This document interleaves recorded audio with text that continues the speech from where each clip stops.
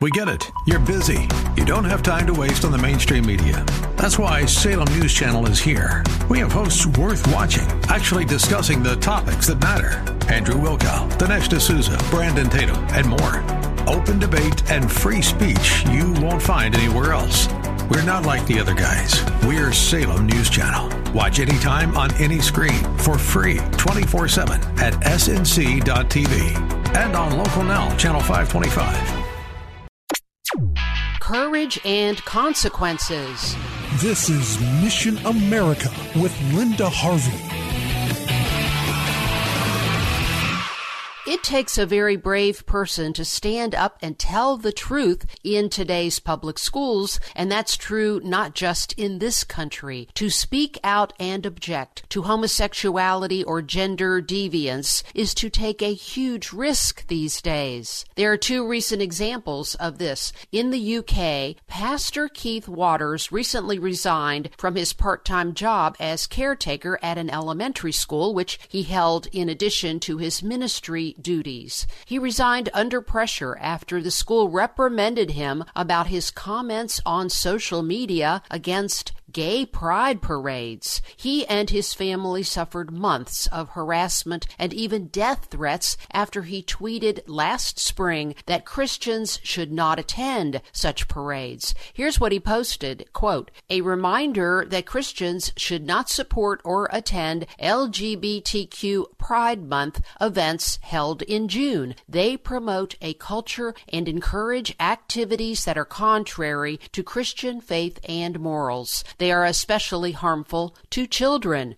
Unquote. Well, I love this guy. We need many, many more pastors and school staff members willing to take a stand like this. Let's all pray for Pastor Keith Waters and his family and hope that they bounce back quickly from this unjust treatment. We all know that God has surely taken note of his brave stand for the truth, and we can count on the fact that God is faithful. In another recent situation, a substitute teacher in Utah talked with fifth graders about what they were thankful for just before Thanksgiving, and one boy said that he was thankful that he was finally going to be adopted by his two dads. The teacher then allegedly told the boy that two men living together in that way is a sin, that homosexuality is wrong, and she talked to the whole class about this. While several students left the room to get the principal to tell him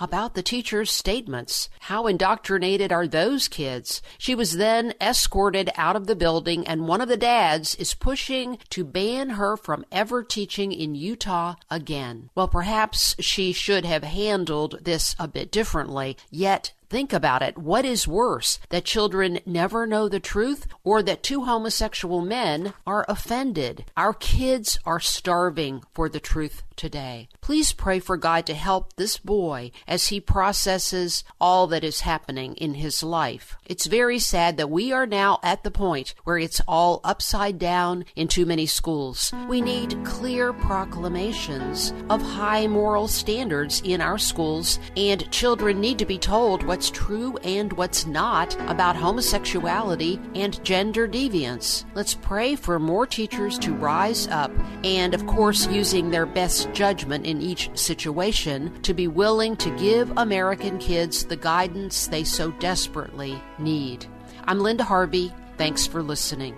Well, friends, the school year is upon us again, and I'd like to remind all you parents and grandparents out there to keep your eyes open as the kids come home with assignments. Pay close attention to anything promoting homosexuality, gender confusion, abortion, or misinformation about Christianity. For background, go to our website at missionamerica.com. We've got lots of articles and material. As always, thanks for your prayers and support.